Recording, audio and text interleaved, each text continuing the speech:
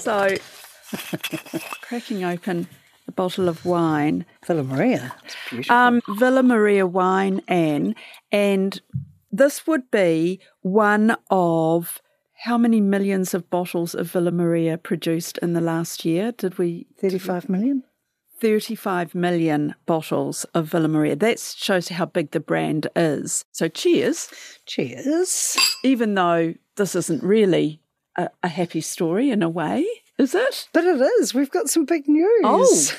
Something completely unexpected. I spent quite a long time looking at the Villa Maria story yesterday, and I spoke to Sir George Fistenich, and he told me that retirement isn't for him. He's too busy for retirement. And guess what? He's back in business.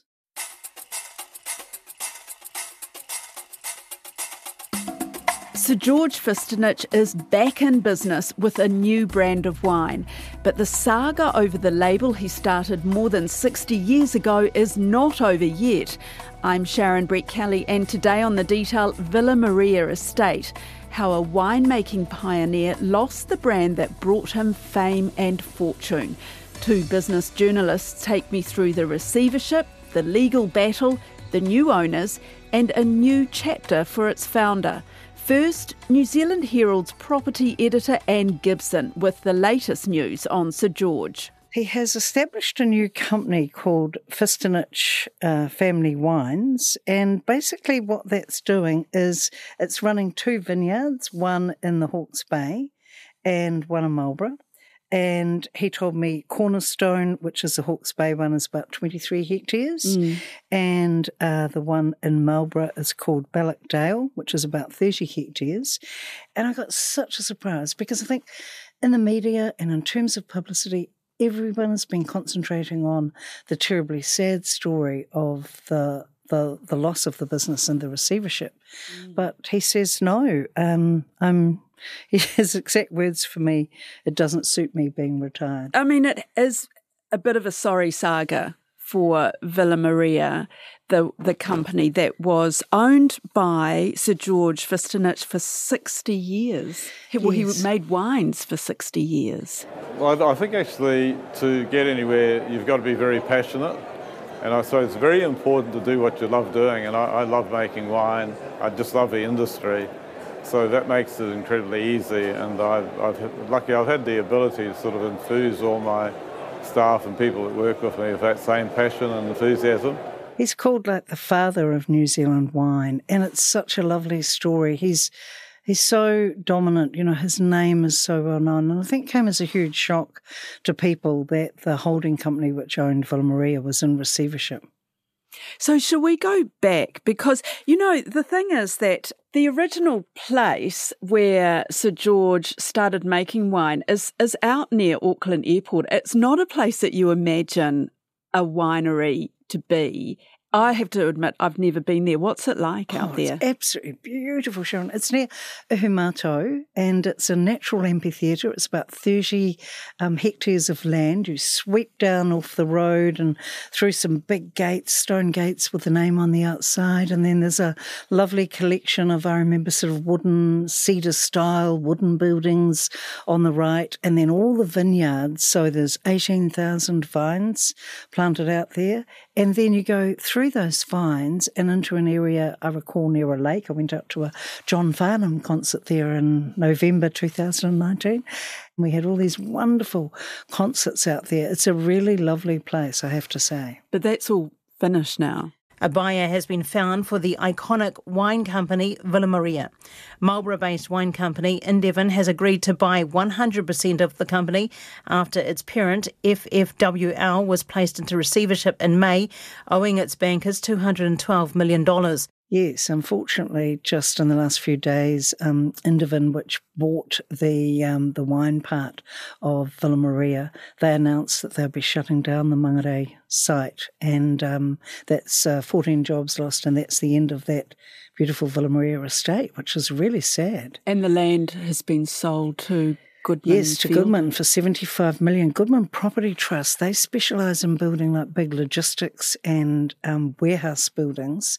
And so they're going to spend, John Dakin told me, I think last year, about 500 million. And so that's going to be, a storage, warehouse and logistics freight hub, basically. But we're not just talking about the Mangere estate. Villa Maria estate includes vineyards in Marlborough and Hawke's Bay, and it has several brands. You can buy the wine in more than 50 countries. But let's go back to how George Fistenich got his start. Yes, his father was a gum digger, and the father actually settled in that Mangere area where the beautiful Villa Maria estate was set up. And George was born in 1939 and grew up in that lovely Croatian community that would have been, so close, all those migrants coming together. And then he, evidently in 1960, talked his father into leasing him 5 acres of land. And then in 1 acre of that, at Mangere, he planted the first grapes. Pioneering company. In 2015, it was named New Zealand's most admired wine brand. It's still number 1 in the UK and Ireland. Still the number 1 wine brand by value. And Air New Zealand called it New Zealand's most awarded winery. When you think about vineyards coming and going and an industry that's under challenge at times, to think of one man having that vision. He was meant to be a carpenter, but he always was interested in wine. The wine was so much a part of their family. Well, when I was building in out Onehunga, Mangere, I used to visit all the Croatian families, Babbages, Nobelos, Selaks, etc., out Henderson, Kermia. And I sort of found their lifestyle, wandering amongst the vineyards, sipping an odd wine, like as a teenager, more attractive than banging nails into timber. Yeah, he's such an important figure in developing New Zealand wine, and Villa Maria has sort of been, my understanding, a rite of passage for winemakers. They go there, you get schooled up, you work for Villa Maria, and then you sort of go off, I think, with George's blessing. I think he just loves the wine industry. And yeah, I think an important player, not only in New Zealand wine, but New World wines as a whole, and that story of those sort of French grapes that we took here and sort of made our own. Grapes like Sauvignon Blanc are, they're French grapes, naturally, and, Old World wine, the wine is named after the area, but in New Zealand, Australia, and the Americas, it's named after the grape. A French Sauv is going to taste so different to one in Marlborough because you've got that different ground. And guys like George, figured out how to sort of run with that and, not be ashamed to not be a fancy French wine. And we'll hear more from Newsroom's business reporter Andrew Bevan. But here's a clip of Sir George in 2011 when all was going well for his company. Even then, he reveals how difficult it is to make money in the industry. There are a lot of these smaller companies or newer companies without a lot of brand equity or a lot of have not built up export markets are suffering.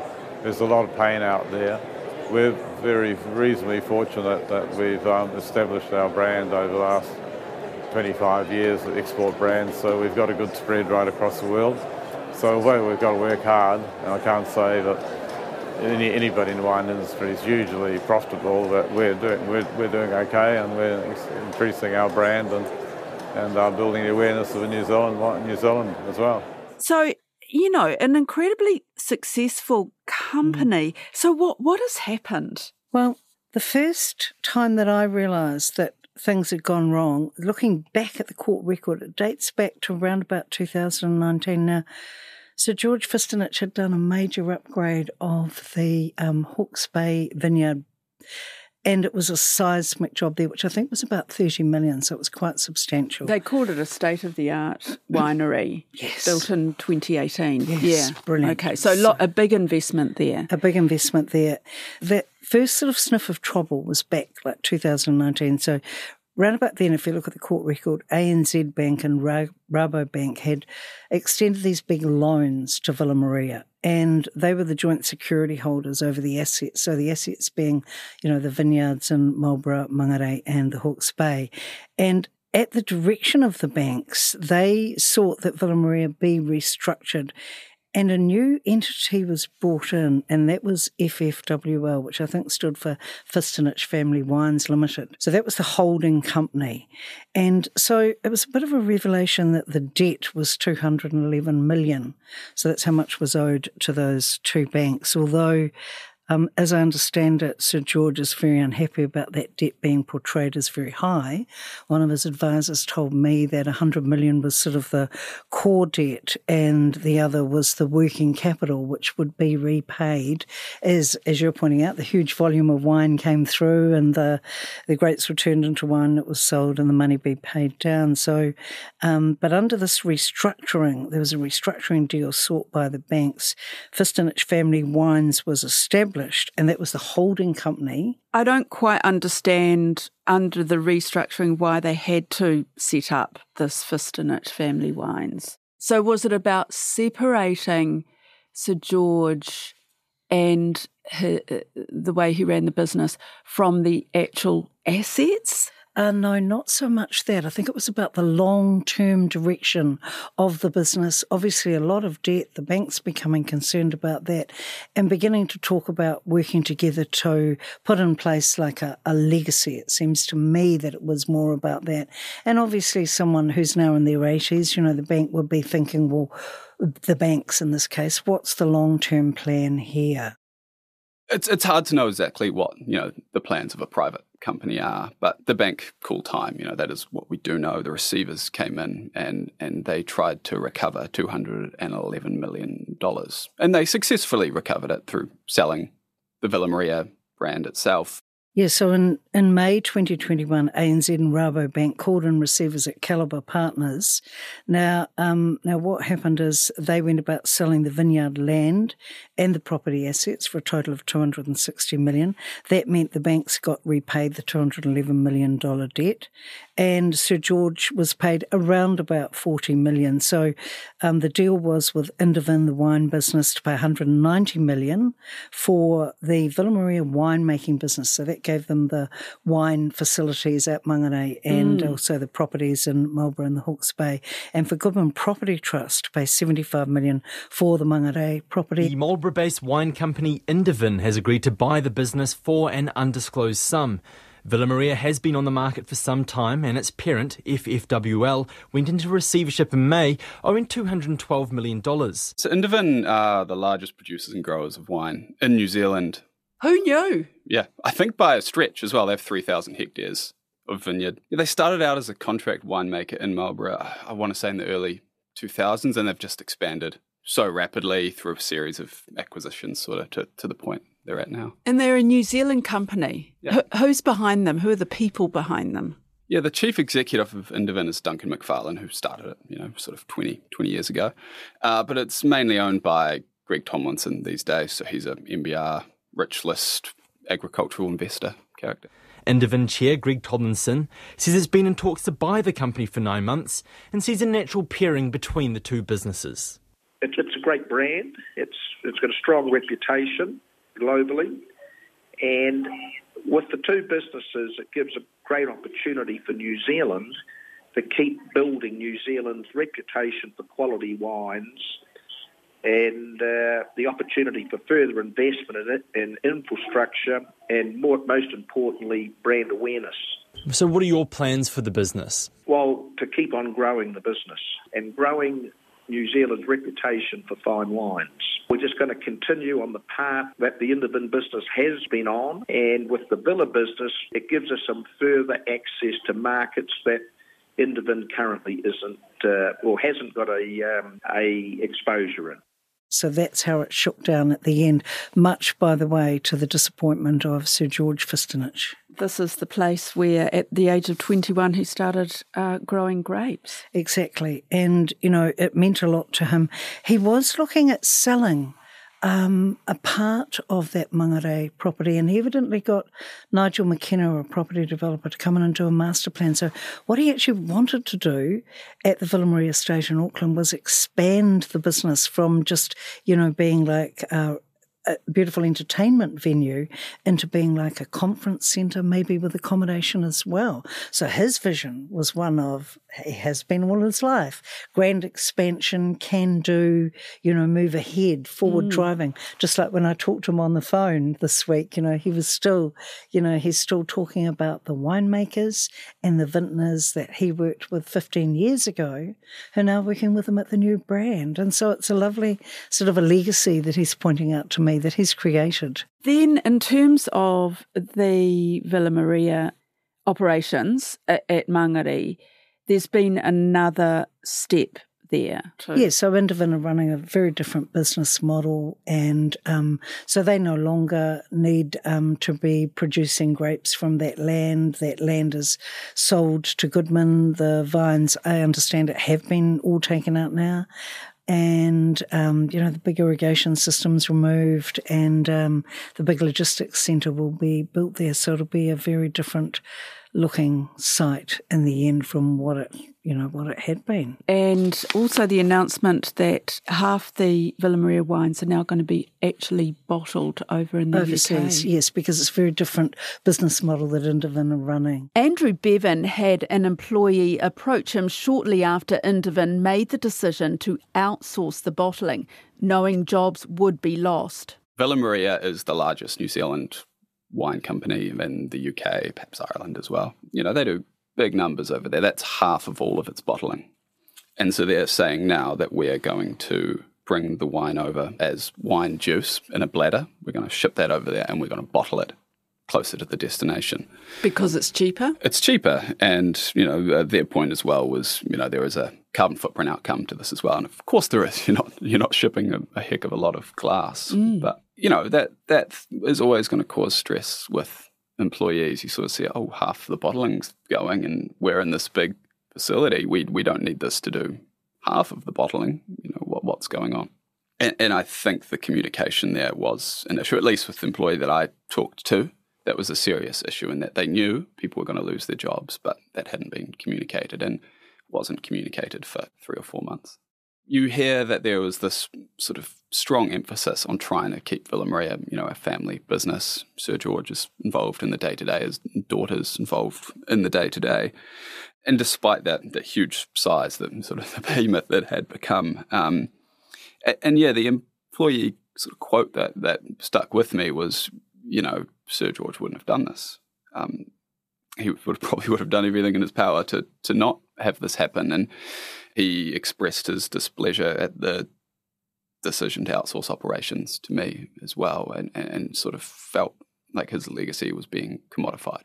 You kind of do get into some of their motives, though. Absolutely, you can see and that they're a private company. They're a private company. They can do what they like, and what they're doing makes sense. I think it's perhaps if you're someone who likes winemaking for winemaking's sake, and don't get me wrong, Devon are winemakers and they make great wine, but you're sort of seeing it go from more of an artisanal thing to wine made by accountants. Is a phrase that you hear in that industry a lot. Yeah. But in the end, the Mangere operation has shut down.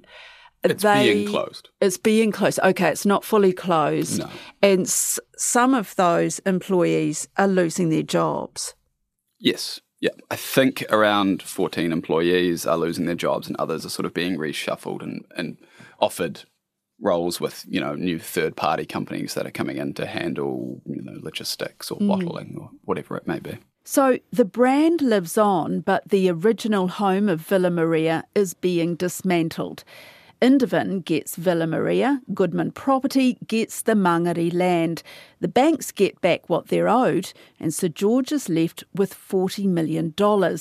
But the legal battle goes on. Andrew Bevan says it is a confusing court case in 2 parts, where Sir George is disputing the handling of the sale and the way his former assets are valued. The main court case hasn't started yet. I think there are, conversations going on, but I haven't seen that in the High Court yet. So basically, the assets of Villa Maria were sold for 260 odd million, with debt of 211 million, leaving, 40 million surplus to go to Sir George and his family. And George feels like that isn't the true value of the assets, of the brand, of the land. the court case thus far is quite interesting, I think, if you're, business law nerd, in that it's arguing whether the receivers of the company, Neil Jackson and Brendan Gibson, could retain George's own money that should be paid to him out of the surplus account to defend legal action from Sir George Wissenich himself. And he's arguing that, no, you can't hold $5 million to do that, and $5 million is a lot of legal fees. But that was ultimately unsuccessful. The next stage of the legal action, I feel, is yet to unfold, but it is presumably targeting the receivers and potentially his lender or his banks, rather than Indevin or Goodman. For what? The prices, undervaluing the assets. I see. Which is a funny one because, 40 million odd left behind. I mean, I don't think it's genuinely about the money. And I think if you ask Sir George himself, it's more about legacy and having 60 years of work taken from you on terms that you're not happy with. If it was his choice, would he still have Villa Maria? He'd still have the vineyards? Absolutely. I don't think... his daughter was involved in the business.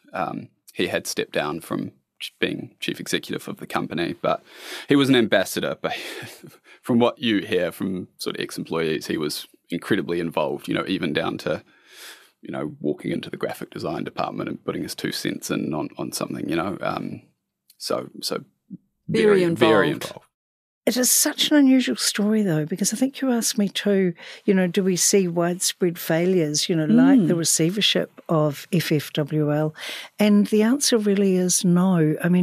Nick Noblo had failure of a Gewürztraminer vineyard down in the Gisborne area, and there was one that I wrote about a little while ago that had problems paying inland revenue, and that was in Central Otago. But when I look back on it, this is a very unusual story. There are not widespread failures of vineyards in New Zealand at all. And in fact, what I see instead is Overseas Investment Office decisions to allow the existing foreign owners to expand their vineyard operations in New Zealand. So like a growing multi-billion-dollar industry, not one in retreat. But there's some other things here. The fact that this fertile land out in South Auckland by the airport is now being turned into a business park.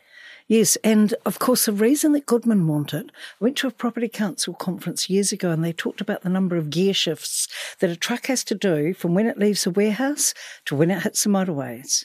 So you can just imagine the formula, the fewer gear shifts, the more valuable the property, right? So for Goodman, as long as New Zealanders, like we did in the pandemic, keep buying goods online, they need to come into the country and be somewhere before they hit your front doorstep, right? So for Goodman, this is a very interesting model. And this industrial property sector has only a 2% vacancy factor in Auckland. So it means that we've got people, the richest man in New Zealand, Graham Hart, multi-billionaire, is building a lot of these new buildings throughout South Auckland. There's just huge demand for this type of property.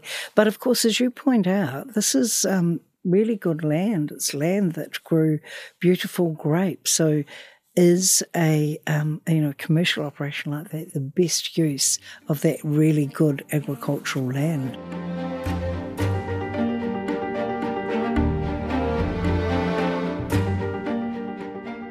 That's it for today. I'm Sharon Brett-Kelly. The Detail is supported by the Public Interest Journalism Fund. Today's episode was engineered by William Saunders. Our producers are Alexia Russell and Bonnie Harrison. And thanks to Anne Gibson and Andrew Bevan. Mā te wā.